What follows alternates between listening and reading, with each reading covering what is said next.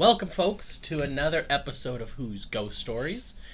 I'm Andrew Huzar from Huzar Reiki and Readings. We've got our research expert, Sean, and paranormal enthusiast and cryptid expert, Professor Alex Wheaton. As you can tell by the set, this little mini-series is going to be nautical themed. We're looking at haunts of mostly Lake Erie and Presque Isle, but there is one of a different Great Lake. So we're going to be taking some lake days here, and we're even going to finish this little mini-series with our first travel episode. So keep watching. A few weeks, we're going to go somewhere. Before we get started, I just wanted to mention we do have a sponsor, Spirit Magica. They're an online crystal shop. They deal mostly in sets. You can get individual crystals, but they sent us this nice fluorite crystal ball and point and amethyst point set with some mini crystal balls and some jacks or die. We haven't decided what those are yet. But a nice big ball, nice crystals. They're very sharp and pointy. I've gotten other sets from them before, and they're all really good. They run a lot of sales, so I'll put a link down in the description. Go there. Anything you order with our link in the coupon code, we get a little percentage. So if you want to support our ghost adventures, well, that's trademarked, our little orb guy adventures. Exactly. Go there, buy some crystals. Forewarning, before I get any angry messages, they're based out of China. So right now, with the way the world is, shipping can take a little while.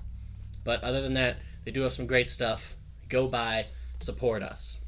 So, without further ado, we're going to jump into today. We're talking about a rather famous, probably the most famous, or sought after at least, ghost ship, Marquette and Bessemer No. 2. Sean, take us away. The SS Marquette and Bessemer No. 2 was built in 1905 for the Marquette and Bessemer Dock and Navigation Company. The train ferry was built by the American Shipbuilding Company of Cleveland, Ohio, with the purpose of transporting rail cars from Conneaut, Ohio, to Port Stanley, Ontario. The ship was nicknamed the Car Ferry by locals. The ship set sail mid-morning on December 7th, 1909, taking its regular 5-hour route towards Port Stanley. On this day, the ship was heading towards a fierce storm with sustained winds of 75 miles per hour and a temperature of 10 degrees. There have been conflicting stories of what happened next and where the ship was last seen. It was reported that the ship was sighted in Port Stanley around 6 p.m., with the ship unable to dock due to the wind speeds. There were reports of the ship's whistle being heard as well on both the Canadian and U.S. shorelines. On December 10th, a field of debris matching the color of the Marquette and Bessemer No. 2 was spotted west of Long Point, Ontario. In the coming days, debris washed ashore along the banks of Canada and the U.S. from Conneaut, Ohio to as far as Buffalo, New York. On December 12th, a lifeboat was spotted roughly 15 miles offshore of Erie, Pennsylvania, containing the frozen bodies of 9 crew members and the clothing of a 10th. Over the next year, 5 additional bodies were discovered, the final body being that of the captain, Robert McLeod, who was found near the Canadian shoreline on October 7th, 1910. Mysteriously, his body had slashing wounds that matched 2 large knives and a meat cleaver that were found in the possession of the steward, George R. Smith, on the lifeboat. To this day, the rest of the ship has not been discovered. Lake Erie is the shallowest of the Great Lakes, with a maximum depth of 210 feet. It is said that on a clear day, the remains can be seen from the air, but it has not been found in the water. There have been over 100 reported shipwrecks on Lake Erie, with the SS Marquette and Bessemer No. 2 being the most mysterious of them all.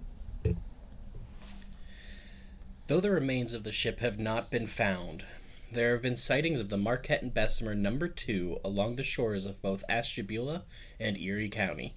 It is said that the ship's whistle can be heard, followed by the cries of the lost crewmen. One account states that on December 4th, 1909, Sarah Clancy of Erie had dreamt that a ship was going to sink in a storm and she could hear her brother crying for help. Nobody would listen to her warning, and it was waved off as just a nightmare. Sarah's brother, John Clancy, was one of the men on the SS Marquette and Bessemer No. 2 on the day of its final voyage. Is the train ferry still traveling across Lake Erie? Will the remains ever be spotted? These are questions that we may never know the answers to. The one thing that is known for certain, the SS Marquette and Bessemer No. 2 is the holy grail of shipwrecks in Lake Erie and will remain a legend for another 100 years. So, one thing that makes it like the holy grail of shipwrecks is I read there were there's possibly a small treasure on the ship.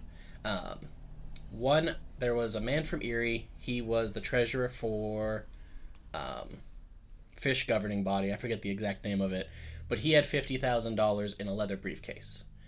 That was cash, so I imagine that would have deteriorated immediately. It might not have, but that's probably gone. But according to rumors, there was a safe on the ship that had coins that were up to $50,000. So that is one of the things that a lot of people are trying to find, not just for the historical significance, because I'd guarantee almost any maritime museum along Lake Erie would love to have a part of this boat, or the boat itself. But anyone that has a lot of money or is a treasure hunter, probably looking for those coins from early 1900s, late 1800s, roughly $50,000 worth. That's a lot of money. Yeah. And with the storm too, I read that according to the legend, like the temperature dropped like nearly 30 to 40 degrees in less than a day. It was in the morning. It was roughly about 40 degrees, but then due to this storm, it dropped to about 10 degrees. Yeah, and anyone that lives near the lake, or if you don't live near the lake, it's windy already. But in Erie, when there's a temperature drop that bad, the wind picks up immensely. And so we're talking, 70-mile-per-hour headwinds. Yeah. So, and the one thing that I found interesting too, there is a website dedicated to the Marquette and Bessemer No. 2, and apparently the captain had complained to the owner multiple times that they needed a stern gate. Yep. Because when the waves would hit, it would already take on water. So if you guys have ever seen a ferry, basically the back gate opens. Well, on this one, there was no stern gate. So one of the theories is with the winds and the high waves, basically the water washed onto the boat and either caused the boilers to go out, so basically they couldn't steer the ship, or the fact that the ship itself actually capsized. Oh, and you've already got train cars full of coal. Yeah. That ship's heavy as it is. It's not going to take much water to start pulling that thing under. Yeah. I'll say the wonderful science behind why our temperature drops so much is actually the location of Lake Erie, and our region is actually a very unique meteorological thing. We are right at the end of a curve in the jet stream.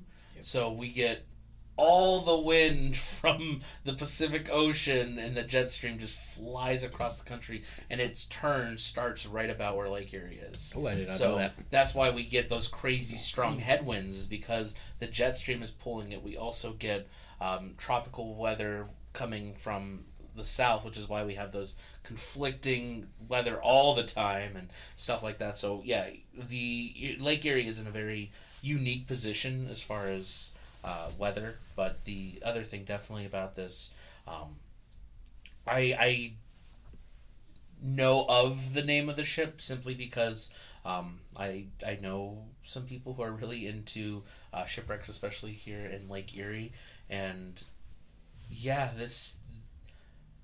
it's something unique about Lake Erie. Not that other lakes don't have shipwrecks, but Lake Erie is considered like the shipwreck lake of the Great Lakes. It's got so much, and despite its size, and so this is just, it's something interesting and unique, and I like this idea, and I'm sure it's been done before, but seeing it from the sky on a clear day, I would really like to see like images of that because that would be really cool.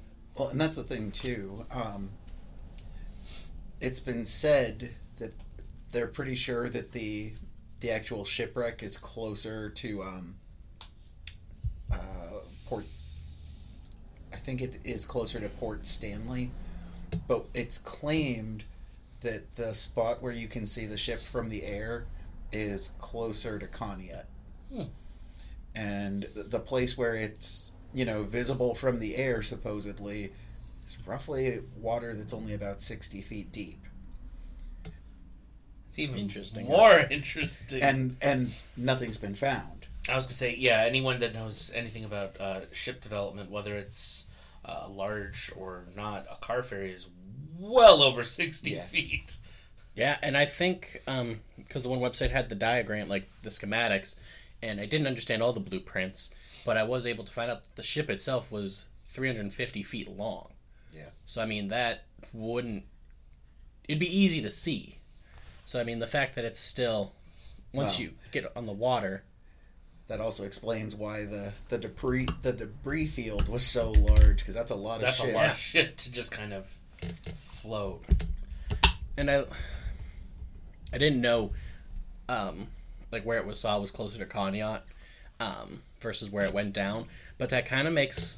It doesn't make sense. But in regards to the legend, like you said, there's reports that it went down near the one port and it went down near the other because the one website I was reading on it was there are reports of it simultaneously being at both ports and being seen.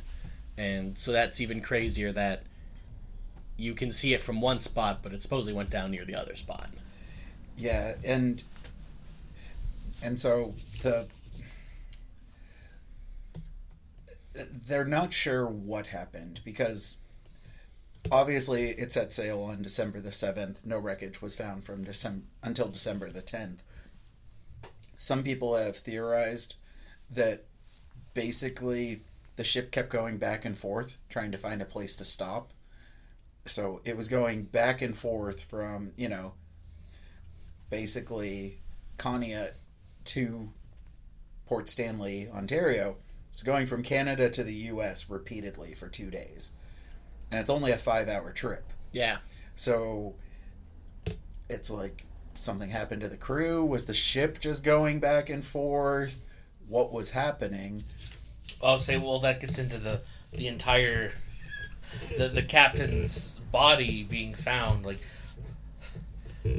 outside of the slashing marks of two large knives and a meat cleaver. Yep. That implies and the ship's steward had both those on him. Like there's some very strong implications that something was going wrong on the ship. But I do want to point out, just from a completely biological standpoint, almost a year later, the captain's body being found. Mm-hmm. Number one, I'm impressed that bloating didn't make it too hard to tell because of the water, because that does... The only reason they were able to identify him was a tattoo that said McLeod. His brother identified it. Oh. So that answers that question. Yes. Oh. The thing that I like the most is the lifeboat site. Yes. Like we said, nine of the crew members had frozen to death on the ship, and it's also rumored that the clothing of the 10th man had frozen, and it looked like the body had actually just been removed from the clothing. Yeah, like the shirt was. So the shirt was tucked into the pants. It was still like propped up, like there was a body in it. Like socks were in shoes. Like it froze, and it looked like the person just disappeared from the clothing. Which does make me wonder what happened to that body, because I don't think that crew is going to grab the clothes of a 10th person and take him to a lifeboat boat. Like that had to have been somebody. Yeah. But what happened to that person? I could imagine, with it being that cold, that they slipping out of their clothes into the water and the clothes freezing, but I can't see the clothes freezing, him falling out of the clothes and them still looking like there was a person in him. Yeah. Only thing I could think of is if it was more like a jumpsuit type thing, but nothing ever reported them as having jumpsuits. No, and it specifically said a shirt tucked Yeah. into pants. Like, my thought process is maybe hypothermia started to slip in, because whenever hypothermia starts, you actually start feeling like you're overheating. Yeah. So he probably stripped out of his clothes and tried to jump in the water to cool off, and obviously drowned or, froze to death. But still, like, not fun. Not fun. No. Not the way to go. No. And I really... It we'll never get the answers, but, like, I would love to know why the captain... The marks matched knives that the steward had in the lifeboat. And also, the other lifeboats were never found. Well, they were found. They just weren't found with other people. The debris that was actually found in Buffalo, New York, it was one of the lifeboats, and it had pretty much been snapped in half. Some of the remains were actually found at Niagara Falls. Like, I know one of the other lifeboats, parts of it were found on the Canadian shore. And then I think the third parts of it, like the pontoons to it, were actually found in Conneaut, I believe. I know that those are the three locations. I don't know for sure about the Canada and the Conneaut, but those were where the other lifeboats were. Which was funny, because I read that too, that none of them were found. It's like, no. They're documented. I like for this one that there is a list of the crewmen that were on the ship, because it did historically happen, but that also lends like the additional like historical accuracy to it. But it also, whenever a ship goes down, like the USS Arizona in Hawaii, that's regarded as those crewmen's like final resting place. So having a list of the crewmen that were lost on board makes it more of like a cemetery for them. Like their families And could mourn any descendants. And there were roughly about 33 people on the ship, but only, 14 bodies were ever found? Yeah. And going back to like what you said with the captain being found with the bloat, like it's also like nothing said how much of him was found, whether it was just part of his torso, like whatever it was that I could find, but like that no fish ate him. Like I know we don't have any like real big carnivorous fish, but we do have sturgeon. We do have other like meat-eating fish, carp that would nibble on him. It would come down to how much of the body was actually found, because they'll eat it. Yeah, they'll eat parts of it. So if all that was found was a torso, it's very possible that there were arms and legs and a head before. Because it's been, again, it's almost an entire year since they found the first set of bodies. And it's like, yeah, that's... His washes up with the slash marks, which when I was reading it at first, before I got to where the autopsy said they matched the knives and cleaver, I was immediately thinking like, oh, those are from a fish or those are from the accident. But then when it matches the knives, it brings that extra mystery of what happened in those final moments. Yeah. Steward and captain get into a little arguing match. Fighting over the lifeboat. That could very well have happened if the other three were gone or had already been like lost or destroyed, and that last lifeboat stinks for the captain because one guy ended up bailing out of it anyways. And I think too, I don't know if it was one of the guys on the boat. The first mate was actually the captain's brother as well. Yeah. And then his other brother is the one that ID'd him by the tattoo. So it was the captain, and then his first mate was his brother. Which I don't know if he was one of the lifeboat people or not. I don't think well, I'm not sure. I know the one list had asterisks for who was identified on the lifeboat. I can't remember if he was on there or not. No. But it's interesting and crazy, especially 2 days before, that lady has the the premonition or the nightmare of the ship going down and her brother dying with it. Mm-hmm. Yeah. Like, that's... I was going to say, this was also, almost 100 years before Final Destination, so... Not much you can do to change fate there. No. No, but that's just crazy. And then it to happen and hear the whistle and the cries. Well, and then making it a ghost ship. People, like you said, people still hear the whistle and the cries. But did you find anything where, like, people actually saw the ship sailing still? Or was it just the whistles and sounds? So it's been said that they'll see the outline of the ship on the horizon. And, which, I don't think people really realize how many ships actually are in Lake Erie at any given time. There's a reason why it has, over 100 shipwrecks. It's because it's that much traffic. And, a lot of... Well, Mom would tell us all the time about how she would take a ferry from the peninsula to downtown, Erie.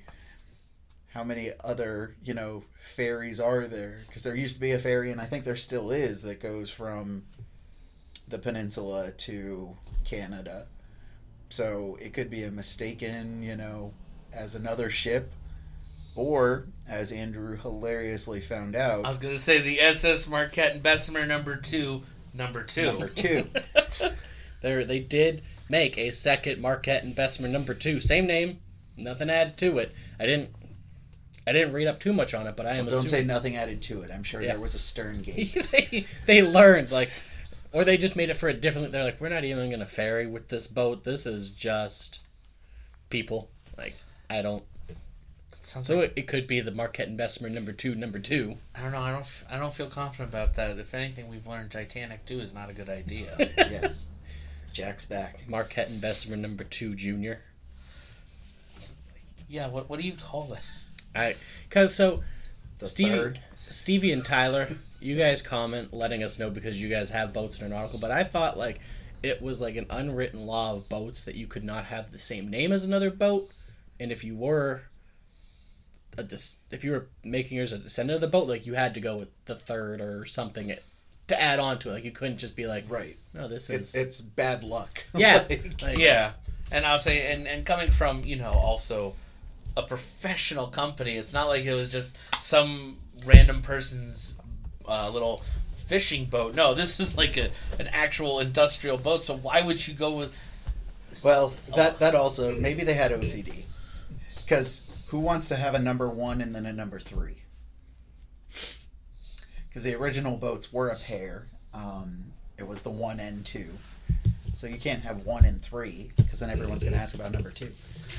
Is that their way of trying to rewrite history as the boat never went down? That is a possibility. We won't know because, it's so long ago that they're probably not, I like the theory that Andrew was actually Googling an alternate reality where the boat never sunk. Everyone lived happy lives. The boat was forever used. No, but that... We'll test that theory if we see the SS Marquette and Bessemer number 2. We gotta get a boat and chase it down. Which one is this? This is the number 4. What? 2 + 2. No, and I love water hauntings, and water spirits, and ghost ships and things like that, because they don't play by the rules of normal spirits and land spirits. They have their own rituals and timings. A lot of them, they're tied to the moon because that's what tides are. They're tied to specific times of year, things like that, and so that's why I asked if anyone had ever seen this boat, because usually it's the same time, same day, same whatever of the year, and to hear that kind of, but it's more still just hearing the whistles and cries is very interesting to me, that's what would get replayed from them. As we know, the healthy skeptics in us, whenever you're down on, Presque Isle, the wind sounds very different there, Mm-hmm. which could be because that's where the jet stream is. It could be a number of things, but you hear a lot of sounds down there. As we said, a lot of boats. A lot of boats, a lot, and the wind. It sounds different down there on different days. So I could definitely hear it sounding like a cry, maybe a boat whistle. So Yeah, depending on how it hits the trees, it's Right. very possible. No, you could even just be hearing people Not playing in the from water. that- Yeah. I'll say, yeah, not from this yeah, particular. the sounds travel across that body of water like crazy. You know, you could be on a completely empty beach and it'll still sound like there's beachgoers there with you, just because they're on a different beach. Like, It's always a creepy moment. So I know we can, any like ghost ships, like we can't actually go to the spot. We would need a lot of boats, equipment, all sorts of things, helicopters, scuba gear. So we can't really go there. So like the questions of like what would you expect are kind of different here. But if you were going to hunt for this ship, what would be like? Can't think of the word. Not like route. Like how would you go about it? Like what would be your strategy? That was the word. My strategy is very simple. It would be to try and, on a clear as possible day, do an aerial trip the entire intended path between the two ports to get an idea of roughly, where it goes, so that I can get at least that aerial view of, okay, these are the likely areas, and factoring in a storm, then kind of go a couple nautical miles in the opposite directions, the lateral directions, and kind of see what's going on there. And then I would prefer to scuba down in those areas.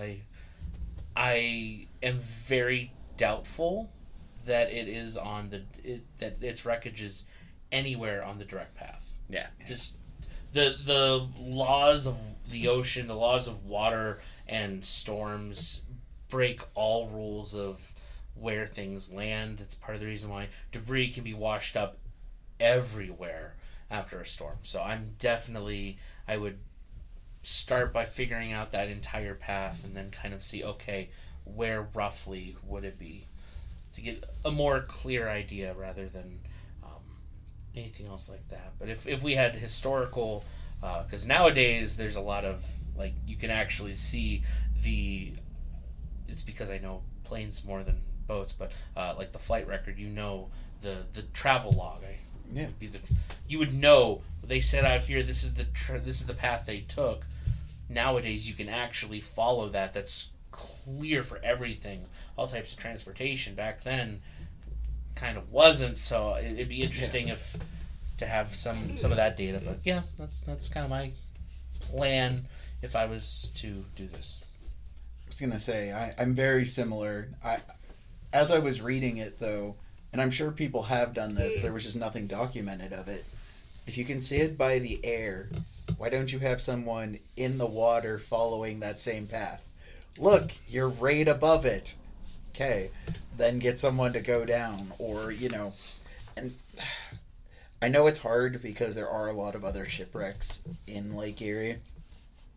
But why aren't we using like radar piercing technology to, we use it to try to find the Loch Ness Monster, but we can't use right. it to find this. You just had to go a few miles, west and then hit up Conneaut and see if you can find it. But part of me thinks too that as a holy grail, that's part of it. It's not necessarily, It ruins you the don't fun want to of it. find it. Yeah. Because then the search is over. It's kind of like the whole Bigfoot thing. The fun of Bigfoot is the search. What do you do if you find a Bigfoot? And then there's no more hunting for Bigfoot. Like, so I don't know if that's part of it, or if, as we've said, for all we know, anything that was left of the ship has gone off, Niagara Falls. Like, water, the ship itself a lot of it was, wooden. Like obviously there was metal to the ship, but most of the ship was wooden. And if you have ever seen waterlogged wood, like it disintegrates. Like it, and the bottom of the lake is constantly changing. So it might not even be in the lake anymore, for all we know. No, and the one thing too, like, that I think makes it extra hard is Lake Erie is a very dirty, muddy, and like dark lake. Mm-hmm. So if you see it from air, you could see the silhouette, but that could also be like refracted from a different position. So if you do get down there scuba diving, you might not be able to see. That was where I was thinking as well. Like, you could be 10 feet from it and you'd have no idea, and you would have to just call it off. You could literally be standing on the ship. Like, yeah.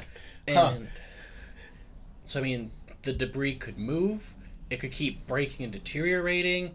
It could be, like, in the mud and the bed and the foundation. But, like, even with just how dirty it is, like, I don't see how you'd be able to get down there and see it, because that's always the criticism I've heard from people that have tried scuba diving in the lake or have wanted to. It's so dirty. It's so dirty you can't see anything, so you go into black. The deep dark, it's like being in the deep dark recesses of the ocean because you just can't see anything. Yeah. I'd rather just waterboard myself in a closet. It's essentially the same thing. Yeah. But, so, I mean, it'd be interesting to, like, kind of, like, just think, like, all the people that have gone in the search for it, to see, like, how close they physically were to the wreck. Yes. And they just give up. Like, we got to call it off. We've been down here too long. I'll say, I can't think of any, like, one specific, but I know historically that is one of the most common things in any kind of, like, legit history treasure hunting. It's always, like, you find out 40 years later that the people that first found it were, like, 20 feet off, and you're like, if you had literally just threw a stone and walked to where it was, you would have found it. Yeah. Yeah.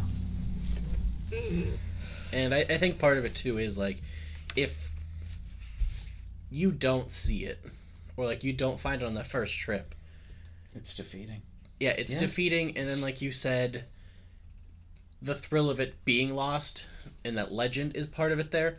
But, like, if you do find it, you are that hero, but there's not much to it. Like, it was just a ferry ship. It may have possibly had $50,000 in coins. It may not have. Because, like, I think it would be weird for a train ferry ship to have that much money in a safe. I could see, like, the sailors' personal funds, belongings, but, like, 30 people and $50,000, like, that doesn't... Yeah, you're doing a routine trip that you do every day. Right. You're not going to be walking in with almost $10,000 on you. Right. Like, Yeah, it's a little weird. And, like, I could see, like, needing it for, like, some sort of, like, transactions with the other company, but, like, I really believe, since that's not 100% factually known, that is just a rumor and, like, part of the legend. I'll like, say there could be this... keep the interest in it's it. that healthy padding. Because, like, if you would find it, like, oh, man, you found, like, the holy grail of ghost ships, but then if there's not that money, you've got these chunks of boat that you can donate to museums, and that's kind of it. For someone like me, that's awesome. Yeah. But to a lot of the big treasure hunters, it's like... You're spending millions of dollars to find this, Well, and you can't... Nothing. We all know Tutankhamun, who found his tomb. Yeah. Yeah. We all know King Tut, but we have... I'm sure I could Google it, but I can't tell you offhand who found his tomb. Yeah. Well, to be fair, though, like, everyone that found that tomb also died, so... True.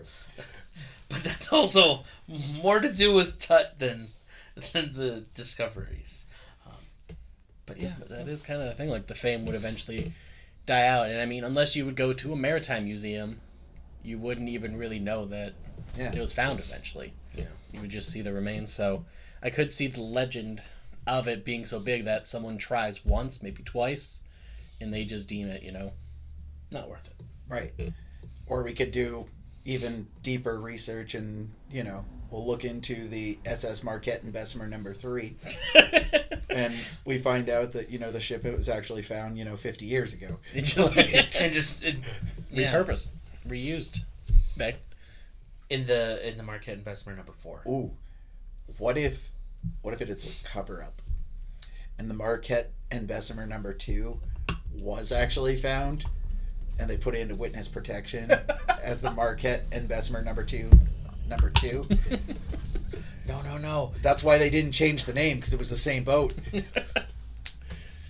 Ooh. To avoid insurance claims for the crew, they're like 100% insurance fraud. Yes, it's right there. We put the stern gate on. What debris of the ship was found? Because we know lifeboats. What debris of the ship was found? The only thing that was ever found was wood that matched the color of the ship. We discovered the conspiracy theory. This is a cover up. The Marquette and Bessemer number 2 is actually the Marquette and Bessemer number 2. Number 2. If you're confused at home, it's okay. What if it was an Ocean's 11 scheme gone wrong? Like, they knew there was $50,000 in the briefcase and in the safe, but the storm hit. They argued. Captain got killed. The other guys tried to take off with the money, and ended up nobody made it. But half the crew is still missing. Yeah, that's what I was about to say. I was like, wait. D.B. Cooper.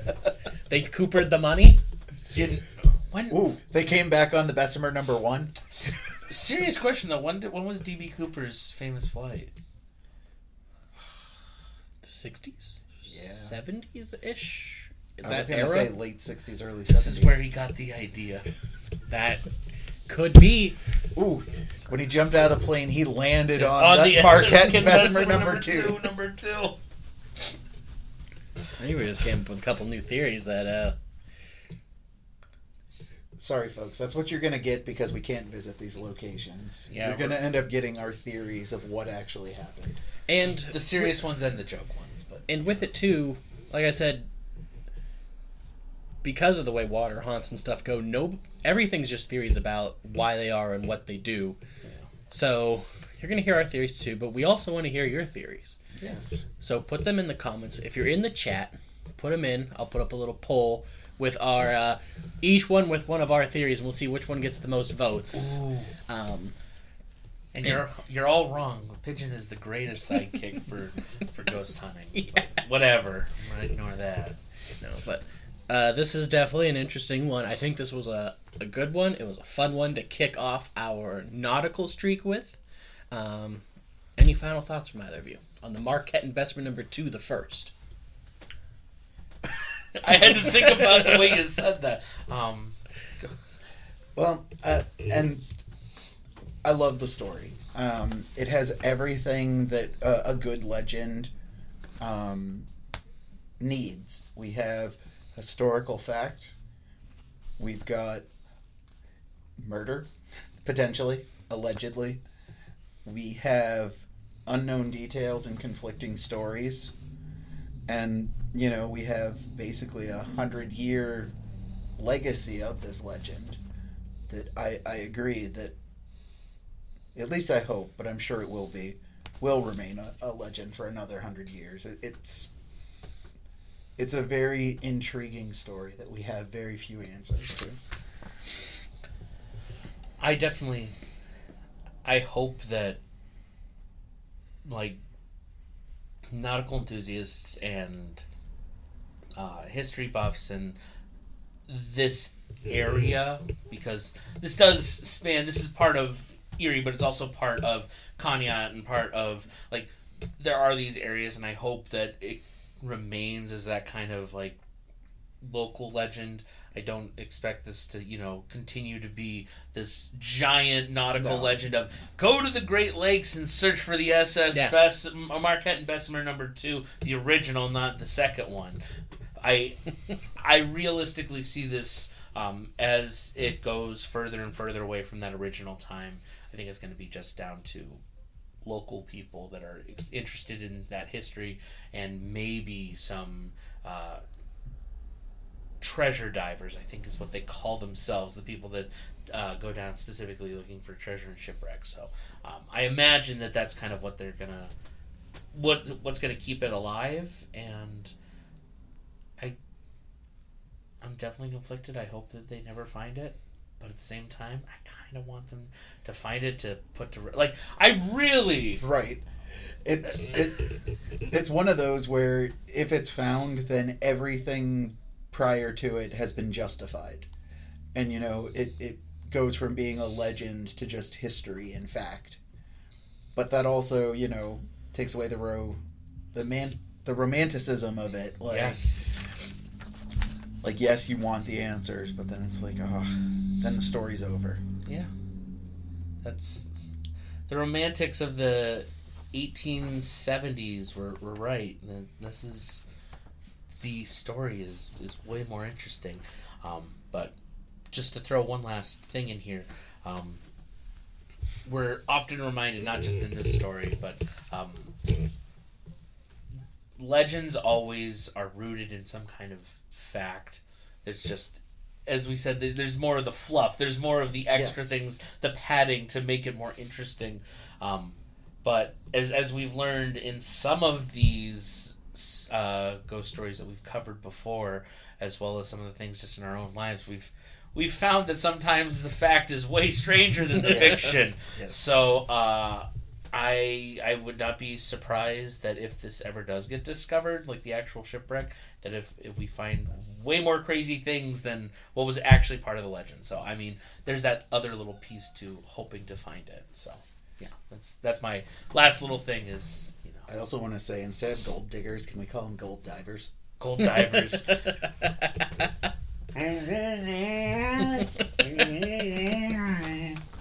Yes, we can. But I think that does it on the Marquette and Bessemer #2 OG. Like and subscribe for more. Remember, you can catch the audio format wherever you can get your podcasts from. But we've had fun here. Come back next week. We'll be investigating some more. Yeah. For Thanks, guys. Who's Ghost Shanties? Ooh. See? Ghost Shanties? I've been thinking about that for the last couple minutes. Love it. Who's Ghost Shanties, brought to you by the Ore Boys. Ooh. Or buoys. Oh, snap. We have unloaded the clip in episode 1. It's all downhill from here, guys. We emptied it. Thanks, guys. Thanks, guys. Stay in the light.